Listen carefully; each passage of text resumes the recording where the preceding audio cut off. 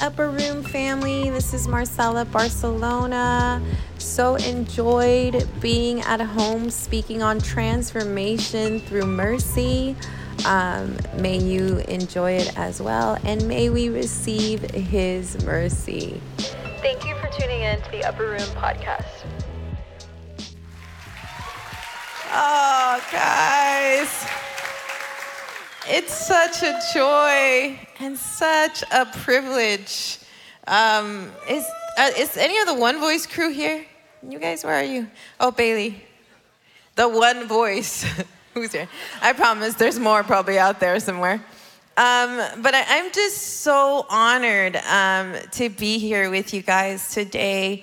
I'm so honored to be part of this home. Are you honored that God has brought you here to Dallas, Texas, to be part of this incredible home? You know, I was a California girl. I lived in California. I mean, I was born in El Salvador, but I lived in California, born and raised. Like, I felt like I was born and raised in California. But going back to California this last time, I was like, man, California doesn't feel like home anymore. I love California. For those watching, I love you. I love you. I believe that California is seeing some wild revival things, and God's coming to California. But you know when you just feel like the transition, hi Ivy, the transition of like, man, God called me to Dallas and it feels like home. So when we were coming back from Gen Z for Jesus, and we like arrived in Dallas, Fort Worth, my heart was just like, thank you, Jesus. Right? You're just so thankful for where He called you. Are we thankful this morning? Yeah? If we're not, we're going to get thankful. We will. But I'm just really honored. And, you know, Michael and Larissa right now are in Brazil and heading to Argentina. Wow. Isn't that exciting? Guys, Brian and I were in Argentina, and Argentina changed our lives. What's happening in South America is amazing. He is coming to South America, and it's so beautiful, and it's so intimate, and it's so rich, and they do family so well. It's absolutely beautiful. So I'm thankful that our senior pastors are headed there, because I'm sure South America needs Michael and Larissa. So I'm thankful that they're going to be there. But I also want to thank specific people in the house. I want to thank the elders in the house. I'm so thankful for you guys.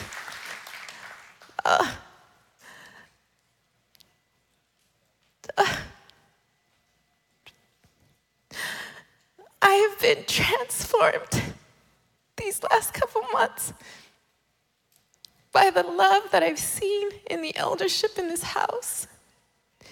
It has marked me. Get around elders. There's a lot to receive from that. There's so much to eat from them. And so I just want to start out by that, because I feel like it's the mercy of God that has placed eldership in this house. Because that's the message today, is His mercy transforms us. His presence transforms lives. But the foundational pieces to the gospel is mercy. I want you to know that the foundation to the gospel of peace is mercy. Why? And it's not, we have to be so careful, because I believe right now we are in great trouble, right? The world, Israel itself is a sign of what's happening. There's rumors of wars. There's wars now. I believe we've entered into end times. Read your Bible.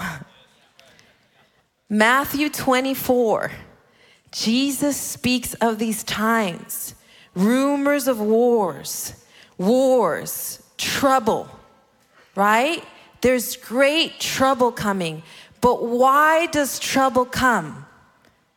Trouble comes because there's a great calling on the church of God. There is a great calling to the people of Israel. They are the anointed ones that are being plucked out of the fire right now, that will be saved.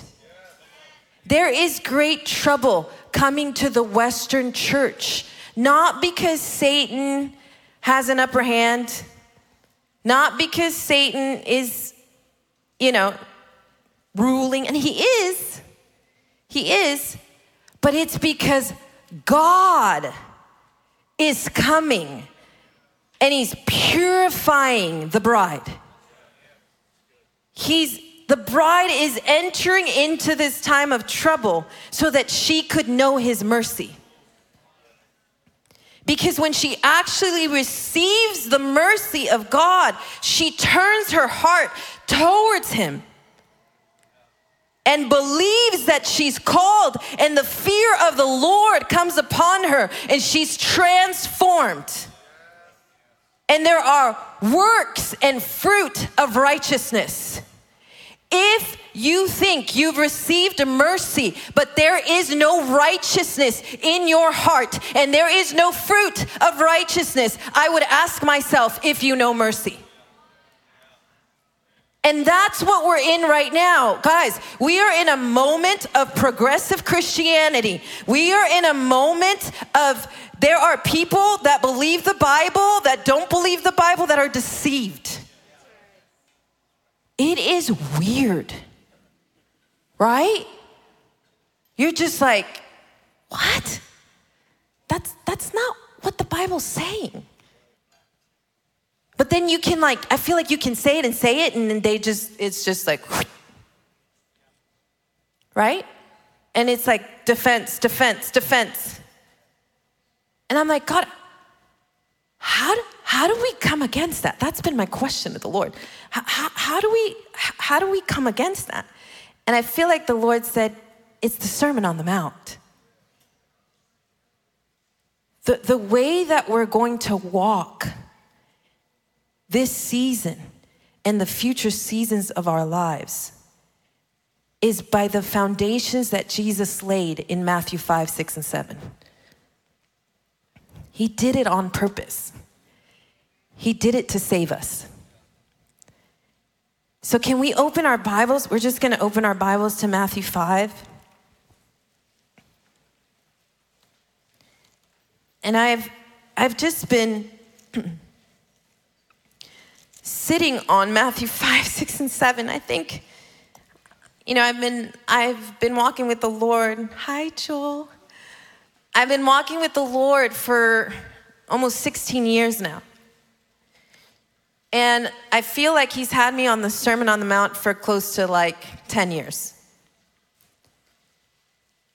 And I remember the first time I heard the Sermon on the Mount, I was just, when there's just that pulling and you're weeping, you have tears in your eyes, and you're just like, why am I crying? Lou Engle says this, pay attention to your tears, because your tears have a lot to do with where you're called. And so I would read the sermon and I would just weep and weep. And I also think it has to do with Jesus preaching the sermon. He's the teacher of the Sermon on the Mount. He's not only the teacher of the Sermon on the Mount, he's the savior of the Sermon on the Mount. Because he saved us through this sermon. Do you know who he saved us from? Not from Satan. He saved us from ourselves. Jesus wants to save you from you. Jesus wants to save you from you. He really, really likes you because he created you and he formed you in your mother's womb. He knew you. He made you in the secret. Can you imagine that? He made you in the secret. He knows you more than you know yourself. But he knows that what he's called you for is to be an imitator of the Son. To Ephesians 5, he says, children, be imitators of God. We must be imitators of God. And we gotta know that we are in carnal flesh, carnal mind, carnal heart, and everything that is carnal hates God. It's just, right? We need the Spirit of God to love him. We need the Spirit of God to read the sermon and believe that we can walk it out. Otherwise, when we read the sermon looks impossible. Just like, you're calling us to this. This is crazy. And in the old, to know this, in the old, on that mountain where Jesus is, that's where Moses got the law. And now here is Jesus in Matthew 5, and he has come to fulfill the law. He has come now to say, it's not about what you do. I want you to listen. It's not about your actions. It's not about what you produce. It's really about the motives of your heart. It's really about the attitudes you're carrying. It's really about, at the end of the day, who are you? And that is challenging. Right? I think it's really challenging for me because it's something that the Holy Spirit is constantly bringing up. It's like he's that, that thermometer that he's like, you have a fever right now. You're not in a good place. What fire are you walking into? And you're just like, oh, back to poverty of spirit. Okay, I'm dependent.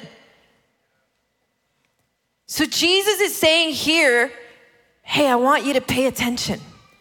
This is the constitution of the kingdom. I want you to pay attention. This is the wineskin to revival. This is how revival will happen. Is when my bride is transformed by this sermon. And I want to start with the Beatitudes and I want to get to mercy, but there's an order to what he's saying. God does things on purpose. It's not coincidental. He's doing it on purpose. There's an order to what he's doing. And the first thing he says is, blessed are the poor in spirit, for theirs is the kingdom of God. What is poverty of spirit? Dependence. Really simple. If you are dependent, yours is the kingdom. Dependent on who? On him. If you're letting him, back to Song of Solomon, right? Let him kiss you with the kisses of his word. If you're letting him come and kiss you with mercy and grace, you are becoming poor of spirit. You're receiving dependence. Does dependence feel good? No. Does weakness feel good? No. I was raised to be independent by a very strong Salvadorian woman who was like, I can't help you. Come on, baby, you gotta get strong. You gotta do it on your own. You're gonna be okay. So you know how I trained myself? I'm gonna be okay. I gotta be strong. Because my mom needs me to be strong. Was her heart wrong in it? Absolutely not. But in reality, is it really hard for us to love weakness? Yes. Can we engage a little bit? Or am I the only one that hates weakness? Right? You're just like, oh, I'm weak. I love my 5-year-old because she's just such a deep feeler. So she's just like, oh, I'm weak. I hate this. She just won't move. And I'm like, it's okay, babe. Let's just embrace it. And she's just like, no. And I'm like, I know. It's Horrible. Oh, but something happens when you lean in. Something happens when you just give up and you give yourself to him. That's what poverty of spirit looks like. There's a wrestle for you to be poor. And then you go into mourning.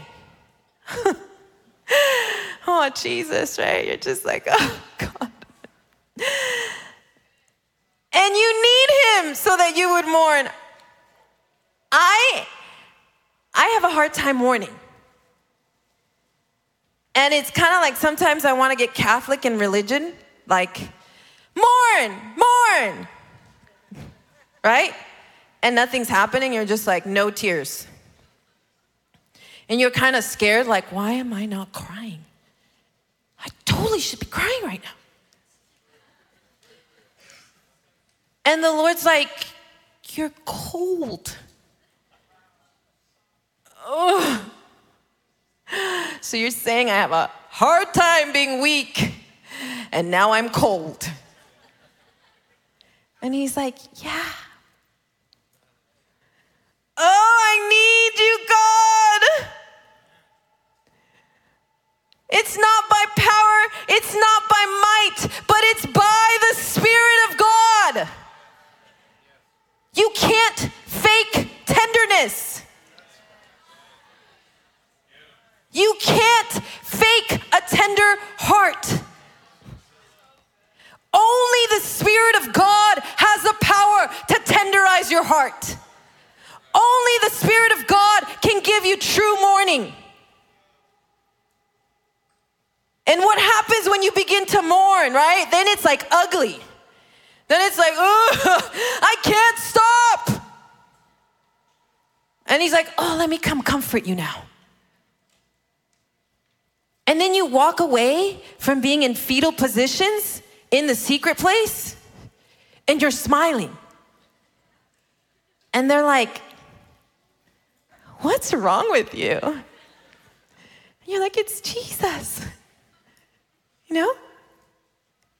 Come on, guys, can I get vulnerable? Is that okay? Mourning. Oh, the other one. Meekness. Oh. Blessed are the meek, for they will inherit the earth. What is meekness? Meekness is Philippians 2. It's what Jesus did. He left the glory of God to become a human, a frail, weak human. He left being, tell this to my kids, being a super hero power. And he was like, I'm gonna give it all up and I'm gonna be weak. When I can be calling legions of angels to come and get me out of the desert, I'm just gonna lean in and not eat. Meekness looks like something. It's the restraining of power. It's for you to have power within you that the Spirit of God gives you, but you restrain it. You go low. When there's warfare that's happening, you're not fighting in the same spirit. You're fighting in an opposite spirit. You're fighting in meekness. How do we fight? We go low. What happens when someone mistreats you? How do you respond? Right? We're just like, ooh. Right? I'm Salvadorian. I came from war. You're kind of like, justice. And the Lord is saying, meekness. And he's saying, get on the floor, on your face. So that when the shooters come and they try to shoot, you're on the floor, on your face. You don't get shot. Meekness looks like something. It's humility. It's the restraining of power, and only then can you inherit something. It's called the earth. You can walk in power, but it's through meekness. And then what does he say? Blessed are you when you hunger and thirst for righteousness. Guys, hungering and thirsting is real. When you walk into this place, are you hungry? Or are you lacking hunger? Or are you thinking, I'm good. I know what's gonna happen. Oh, wow, God's gonna come. Yeah, he's so good. But I'm gonna leave the same. Same situation, same circumstance. And let me tell you, it'll probably stay the same. Your circumstance will probably not change in a moment. But you know what can change? Your hunger. You know what can change? Your thirst. You can come to the realization of, I have an appetite issue. I'm being satisfied by the wrong things. I'm being entertained by the wrong things. My hunger and my thirst is being satisfied by the world. My hunger and my thirst is being satisfied just by myself. You know what First Peter says, 1 Timothy, that in the end we will become lovers of who? Of ourselves. Lovers of what? Money. Right? So we start to realize, all of a sudden I'm just hungry for the things that make me feel good. Oh, that car. Oh, that house. Oh, that person. Are we hungry? Are we thirsting for righteousness? That's for you to answer. But God is saying, I want you to hunger. I want you to thirst for righteousness. Because when you do, I will be the only thing that satisfies you. And you want to be there. You want to be in the place where he's the only one that satisfies. Because only then are you able to receive from him. Is this making sense? And after that, he talks about mercy. He says, blessed are the merciful, for they shall receive mercy. Mercy triumphs what? Over judgment. Why is it that mercy motivates more effectively than judgment? Mercy motivates more effectively than judgment and than criticism because it actually transforms. It's not just that you receive forgiveness from your failures. It's that your perspective completely changes. Is this making sense? The perspective of your life will completely change when you have received mercy. It will transform you, just like Romans 12 says, it will renew your mind. It will renew your mind. The way you think will change. Because you're receiving something that was undeserving. Something changes when you receive something that is undeserving. It empowers you. You're getting this? It empowers you. So mercy is something that the Lord literally in this season of my life has been putting his finger on as a wife, as a mother, and as one who's called to disciple. Because he's saying, Marcela, you have to receive my mercy first. But in order for you to receive mercy, I need you to really begin to take inventory of who you are. Guys, are you hearing me? When God tells you to take inventory of who you are, it makes you tremble. because you can't lie to him. You know what God is ridding the people of Israel and his children of right here in the sermon? Superficiality. Do you know what God is ridding the Western church of in this hour? Superficiality. You can't be superficial with him. He knows. And you gotta stop blaming everyone else for what's in you. And you know what really challenges that? When you have kids. Do you know why? Because they're running around in anger, saying things to each other, and you're just like, why do you do that? Why do you talk like that? Stop it! Why are you yelling like that? She hit me! And then the other one, no, I didn't. You're a liar! And I'm like, are you lying? And she's like, yeah, maybe I am. I'm like, oh no, like, what's happening? You know, and then I look at Brian, right? And then God's like, no, look at yourself. And I'm just like, oh no. Am I really angry, God, that angry? Am I really in outbursts of rage sometimes? And in his kindness, he's like, yeah, you are. Ugh. That's so hard to hear, right? Or is it only for me? When all of your pride is just broken and you thought you were a lot farther than you really are. You thought you had arrived, and he's saying, oh, you really haven't.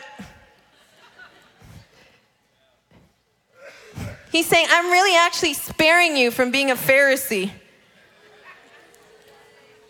and from being self-righteous, because those I oppose. Sparing you from being a Pharisee and a Sadducee and self-righteous, because I oppose them. So if you're mine, then I gotta tell you how it is. You gotta let me correct you, Marcela. And you're just like, oh, it doesn't feel good. So you're telling me I'm angry? Yeah. So you're telling me I can be controlling sometimes? Yeah. Yeah. So you're telling me I want things my way? Yeah. Yeah. And you start making a list, right? You're just like, wow, okay, we're in it. Come on. Just tell me already. You really like being a mom. You mom everybody. Oh, God. No, right?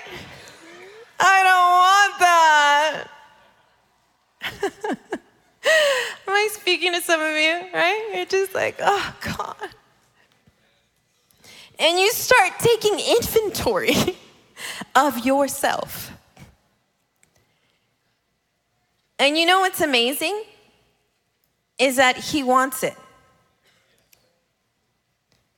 It's an offering to him. He doesn't despise you. He doesn't reject you. He's saying, come with it. I want it. I want that. I want that anger. I want that control. I want that lie. I want that pornography. I want that immorality. I want the stubbornness, that's idolatry. Give it to me. Give it to me. Because when you give it to me, oh, I have something great for you. I have mercy. And all of a sudden, you're in that place and you're receiving something that is absolutely undeserving. And you receive that mercy, and guess what happens? It washes you. And all of a sudden you're like, forgive me. And then you're like, I forgive them. I forgive my 7-year-old. Forgive my 5-year-old. Forgive my husband. I forgive. That becomes your narrative, right? Mercy, mercy, mercy. The Father wants you to agree with his narrative. Not with what the world is telling you, not with what you're telling yourself, and not with what the accuser's telling you. He wants you to agree with his narrative. And his narrative is mercy. His narrative is mercy. What's happening right now in Israel? There's a war. And it's been there and it's been brewing. And you know what it is? Justice, justice, justice. An eye for an eye, a tooth for a tooth. Come on. And you know what Jesus is saying? Agree with my narrative. It's mercy. It's mercy. It's forgiveness. And that's what he's saying to us this morning. Do you know why? Do you know what happens after Matthew 5:7? He talks about Matthew 5:8. Blessed are the pure, because they will see me. What happens when you receive mercy and you're actually washed? Your heart becomes vibrant. Your heart becomes pure. Purity is attached to mercy. I want you to hear this. Purity is attached to mercy. Because when you're washed through mercy, can you have a vibrant and tender heart towards others and towards him? I think of Shadrach, Meshach, and Abednego. They voluntarily, not voluntarily, they were being called in there, but they went into the fire. What happened when they went into the fire? What happened to them? Can anybody tell me? They didn't get burned. Yes. I believe the greatest thing that happened wasn't that they didn't get burned. The greatest thing that happened to them was that they saw the fourth man.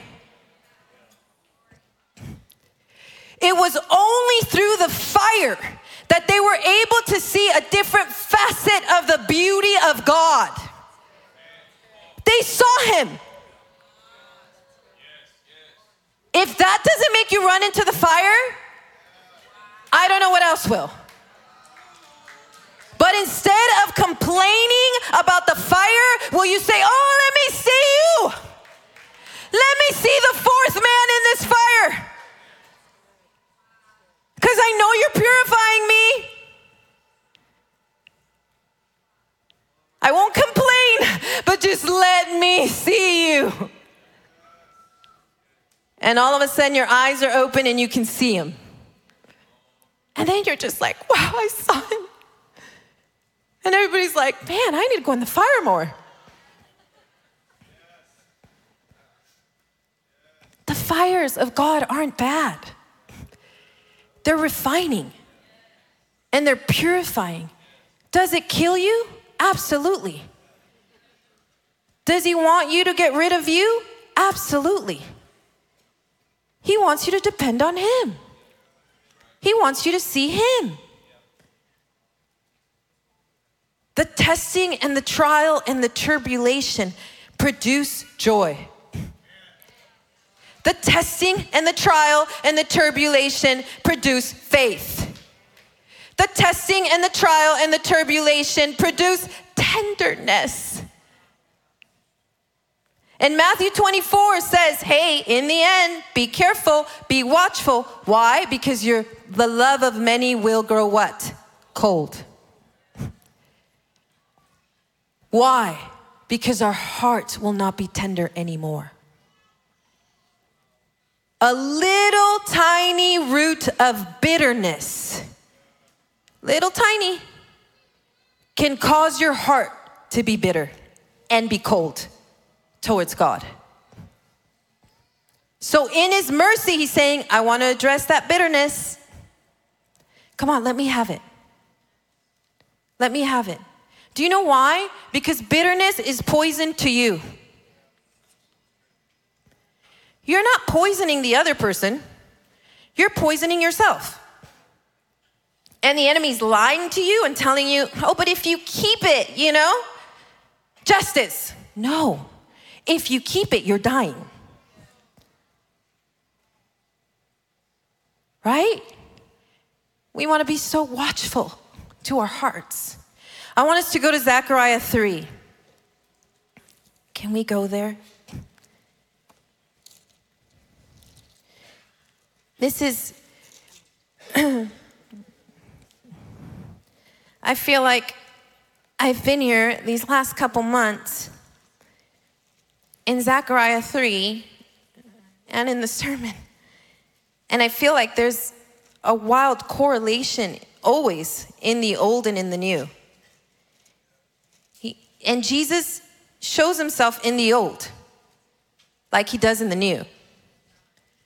And I want you to see Jesus here in Zechariah 3. What's happening in Zechariah 3?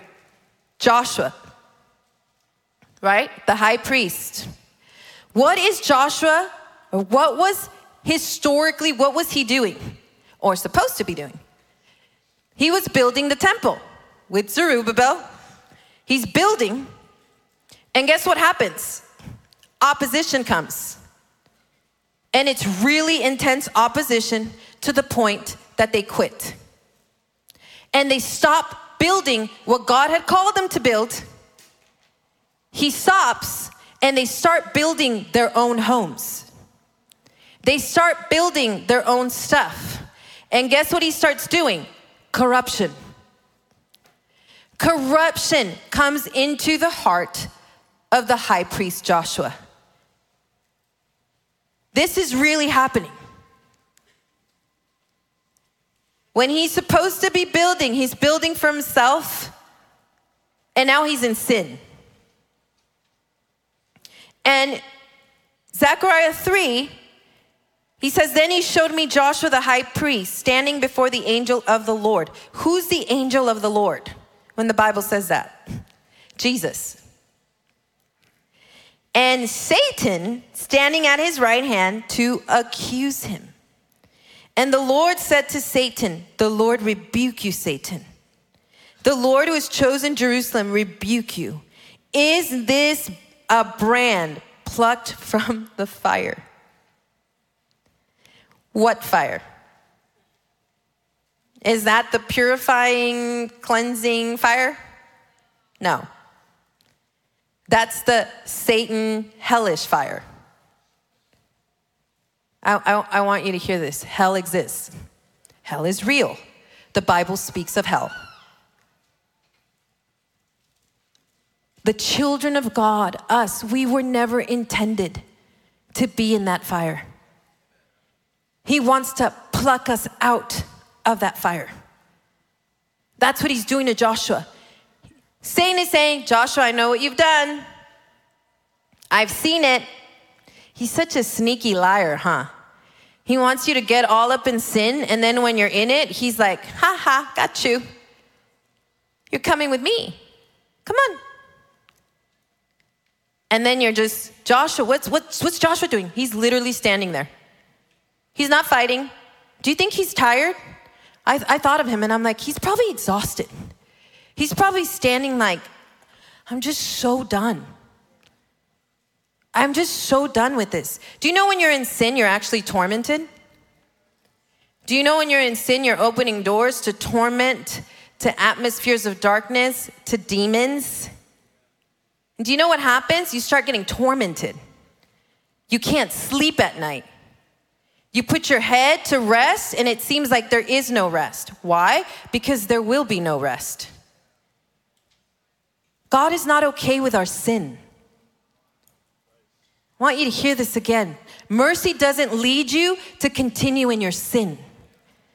Mercy leads you to repentance. Mercy leads you to righteousness. Mercy leads you to turning and to becoming a new creation. And that's where Joshua is, accused, tired. And this is what he's saying. Hey, he's been plucked from the fire. And then it says, he was clothed with filthy garments. When you are in sin, do you feel filthy? Yes. I feel like I was the worst of the worst, okay? I couldn't even come close to the church. I was like, if I go in there, I'm probably gonna burn. Like, I just won't go in there. Just stay away, Marcela. Right? Because you just feel the filth of the sin. He was in those filthy garments. That's who he was. Can you see him? And then it says, the angel says, remove the filthy garments from him. And to him he said, behold, I've taken your iniquity away from you, and I will clothe you with pure vestments. Jesus. He's saying, hey, it's about me. I've paid a price. He's mine. I will take off his filth and I will clothe him in purity. That was the narrative and is the narrative of God for Joshua. That is the narrative of God for us. Mercy. And what is it doing? It's causing him to be pure. He's dressed now in purity. Listen to this. Then it says, and I said. Who said? Who said? Who's speaking now? Zechariah. This is the beatitude of blessed are those who are merciful, because they are going to receive mercy. Do you know what Zechariah is doing? He's getting in the narrative of God. He's saying, oh man, I'm seeing this happen before me. I see the invitation. You're clothing him. You're reinstating him. I don't want to cancel him. I want to reinstate him by your narrative. And you know what he says? And I said, let them put a clean turban on his head. So they put a clean turban on his head and clothed him with garments. Zechariah gets into the narrative of God to reinstate a priest. Are you willing to come into the invitation of God as he's saying, come with me. I want you to help me reinstate a whole generation. Come with me. I want you to help me, those that are coming, that you might really be offended with who I'm about to put up here. But I've decided, and I'm clothing them in purity. Will you join me? Will you reinstate them? Will you agree with my narrative? Will you tell me, put a clean turban on their heads? Guys, this is so real. There are promises for the LGBTQ community. There are promises for the transgendered community. There are promises for those that are in witchcraft and in the occult. There are promises of God. And I refuse to believe that they are too lost, too gone, even when it hurts me personally. Discipleship will make you bleed. Discipleship costs your life. It's not a feel-good position. It's a giving your life position. It's what Zechariah is doing. Oh, come on. I want to get in the history books up there in heaven. You're writing my name, Zechariah said. Oh, God. Will I get in those books that said Marcela said, God? What books do you want to be written in? The book of life? Will we we stop canceling a generation? Will we stop canceling these ministers of God that are going through struggles and we're sitting watching documentaries on their sin? And we're stoning them. What are we doing? That's not the Bible. The Bible reinstates. The Bible restores. The Bible is saying mercy. Oh, is it hard? Absolutely. When you see the sins of yourself and the sins of others, you want to run. But you know what God is saying? To whom much is given, much is required. Have I not forgiven you for much? How much will you love?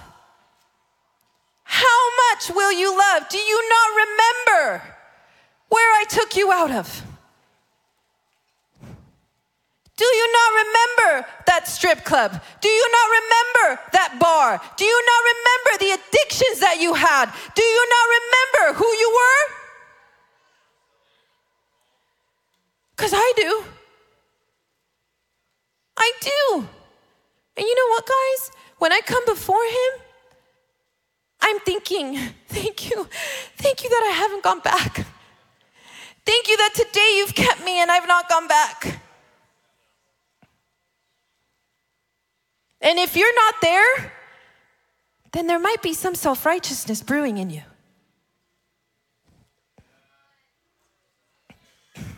I'm telling you, because it has pierced me in this season. And I don't want to be that. I want to look like him. I want to be an imitator of him. He's my reward. And that's what he keeps telling me. Marcela, if you remain, the rewards, Marcela. I'm your reward. Look at me. Do you know the other day I was running in my shed? That's where our gym is, and I was running. I don't know if you do this. I've been learning how to do this. I'm not like a yeller, or like I don't scream a lot. Learning how to do that, but I'm like in the shed, and all of a sudden I'm spending time with him, and all I'm saying is, help me. Help me. And I'm like screaming, help me. And then he's saying, do you trust me? And I'm like, yeah, I trust you. I trust you. And he says, Marcela, you're looking at so many other people. Just look at me. It's your gaze. Your gaze is on others when it should be on me. And all of a sudden you're just like, oh, I'm sorry. You're right. This is about you.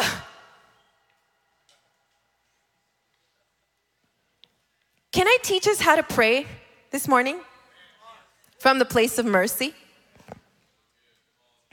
I'm going to do it anyway. This has been my prayer. And do you know what it's been?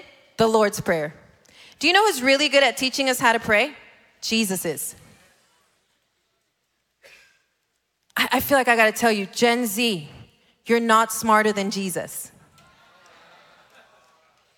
You can't make up your own deal.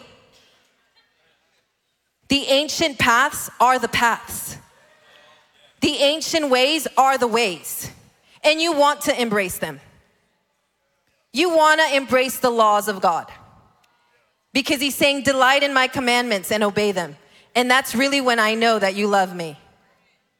So when you want to learn how to pray, pay attention to the way Jesus prays. And I've been coming to that daily. And you know what it is? The Lord's Prayer in the Sermon on the Mount. Our Father. What does Jesus say? Instantly, don't look at anyone else when you pray. Our Father. Father, Father, Father. What does it say? Where is he? Heaven. And all of a sudden, you're on the earth. And all of a sudden, he shoots you up. And you're seated in heavenly places with the Father. And you're just like, my Father, you're in heaven. I'm with you. Hallowed be your name. Is it your name? No, it's his name. Is it what you do's name? No, it's his name. Hallowed be your name. What's the calling of us? Bring down the kingdom. Your kingdom come. Not my ministry, not what I do, not my kingdom established. Your kingdom come. Your will be done on earth as it is in heaven. Everything is about him. When you pray and you begin to pray, everything is about him. You behold him, you look at him, you see him. And then what does he say? What does it cause? Hunger. Right? Because when you're looking at him, you're just like, man, I'm lacking. Man, I'm not satisfied. Oh, I'm hungry. And that's when you say, give me my daily bread. What is it? It's not just Sunday bread. It's not just Saturday bread. It's not just Wednesday bread. It's not just prayer room bread. It's daily bread. Daily bread. And you know what? Sometimes it feels like hourly bread. Give me a little more. I love what Peter said, the crumbs. Give me a crumb, come on. I need it right now. Daily bread. What happens when he starts feeding you? You start realizing your carnal flesh. You start realizing, whoa, he's the bread of life. And there's still dead things inside of me. He's resurrecting some dead things when he feeds me. And you know what happens? What do you begin to say? Forgive me, God. Forgive me. Forgive me for my doubt. Forgive me for my unbelief. Forgive me for my criticism. Forgive me for my judgment. Forgive me for having a God complex. Forgive me for my stubbornness. Forgive me for my control. If you're not receiving forgiveness daily, I'd ask myself if you're following him. Because when you look at him, you see your lack. You see it. And it's not condemning and it's not accusatory. It's called conviction. It's the Spirit of God. It's a gift to draw you to him.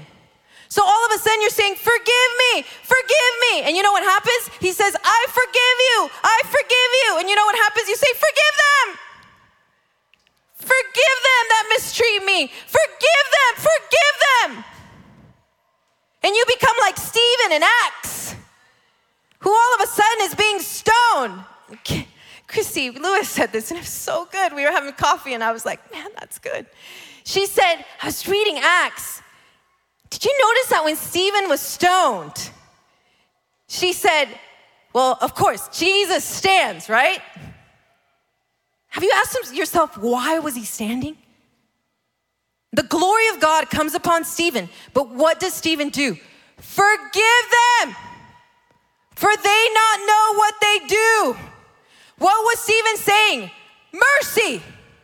He was agreeing with the narrative of heaven. And what did Jesus do? He stood. He said, oh, Stephen looks like me. And you know what happened? Paul was there. He was in the crowd. The mercy of Stephen, I believe, Christy said that was so good. The mercy of God had Stephen embrace martyrdom so that he could turn a Saul into a Paul.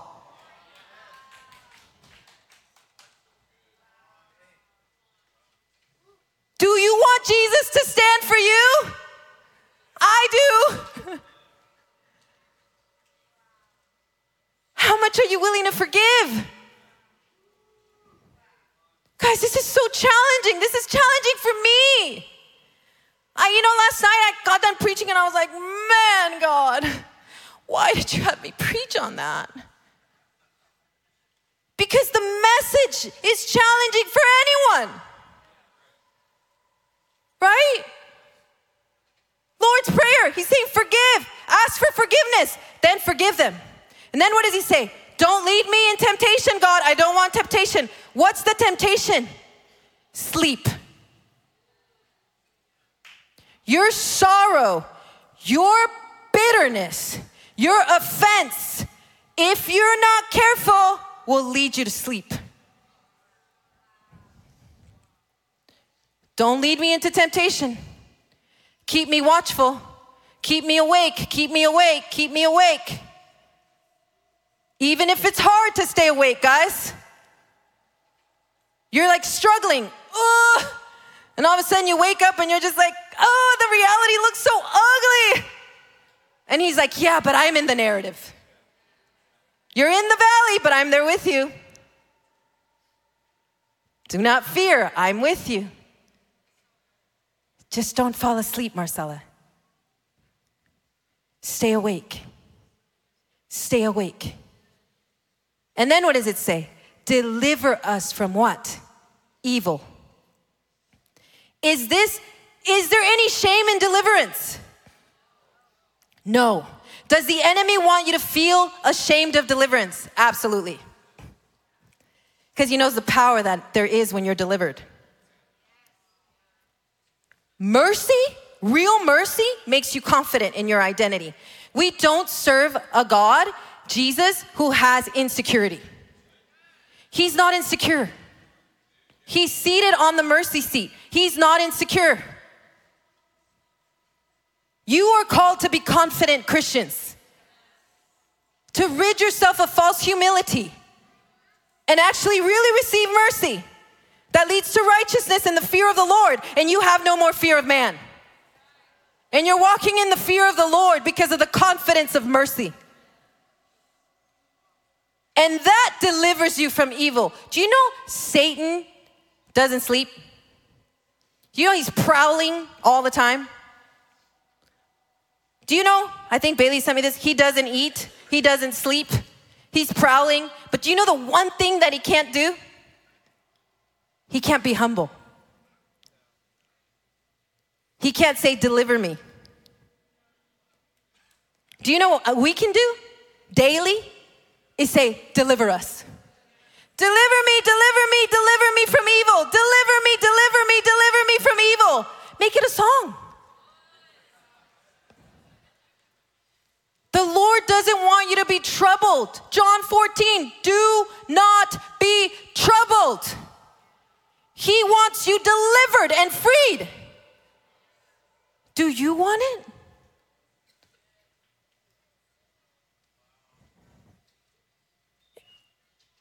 I gotta end. Are we ready to embrace the narrative of mercy? Are we ready to be transformed through mercy? I know I am. I'm at the end of myself. Are you? Can we stand?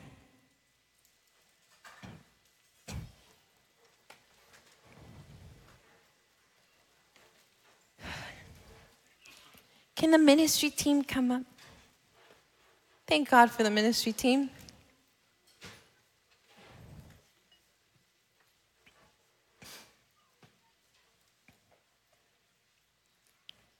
I just want to give us a moment to for you to really take inventory right now. Ask the Holy Spirit and say, search me, oh God. How much do I need mercy right now?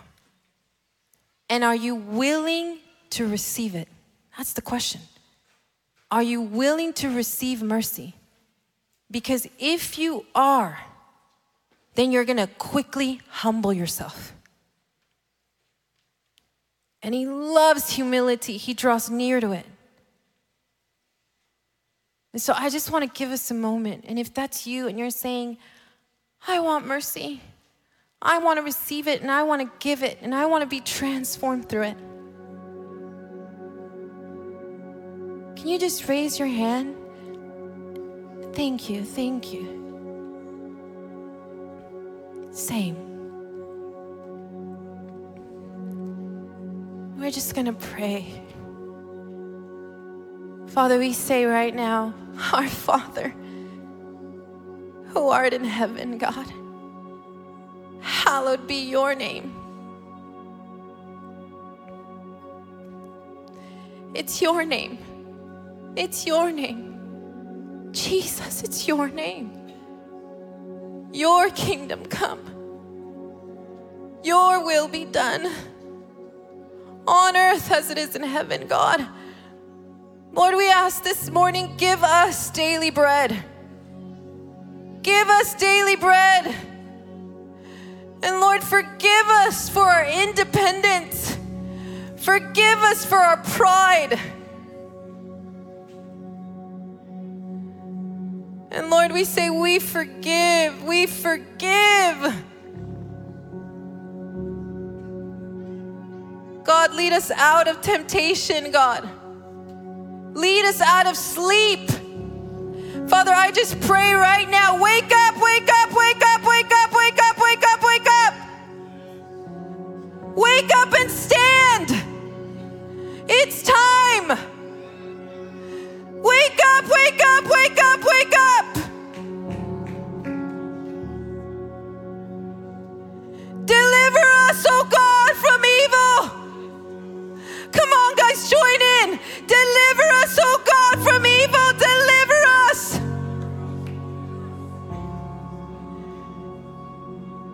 Yours is the kingdom.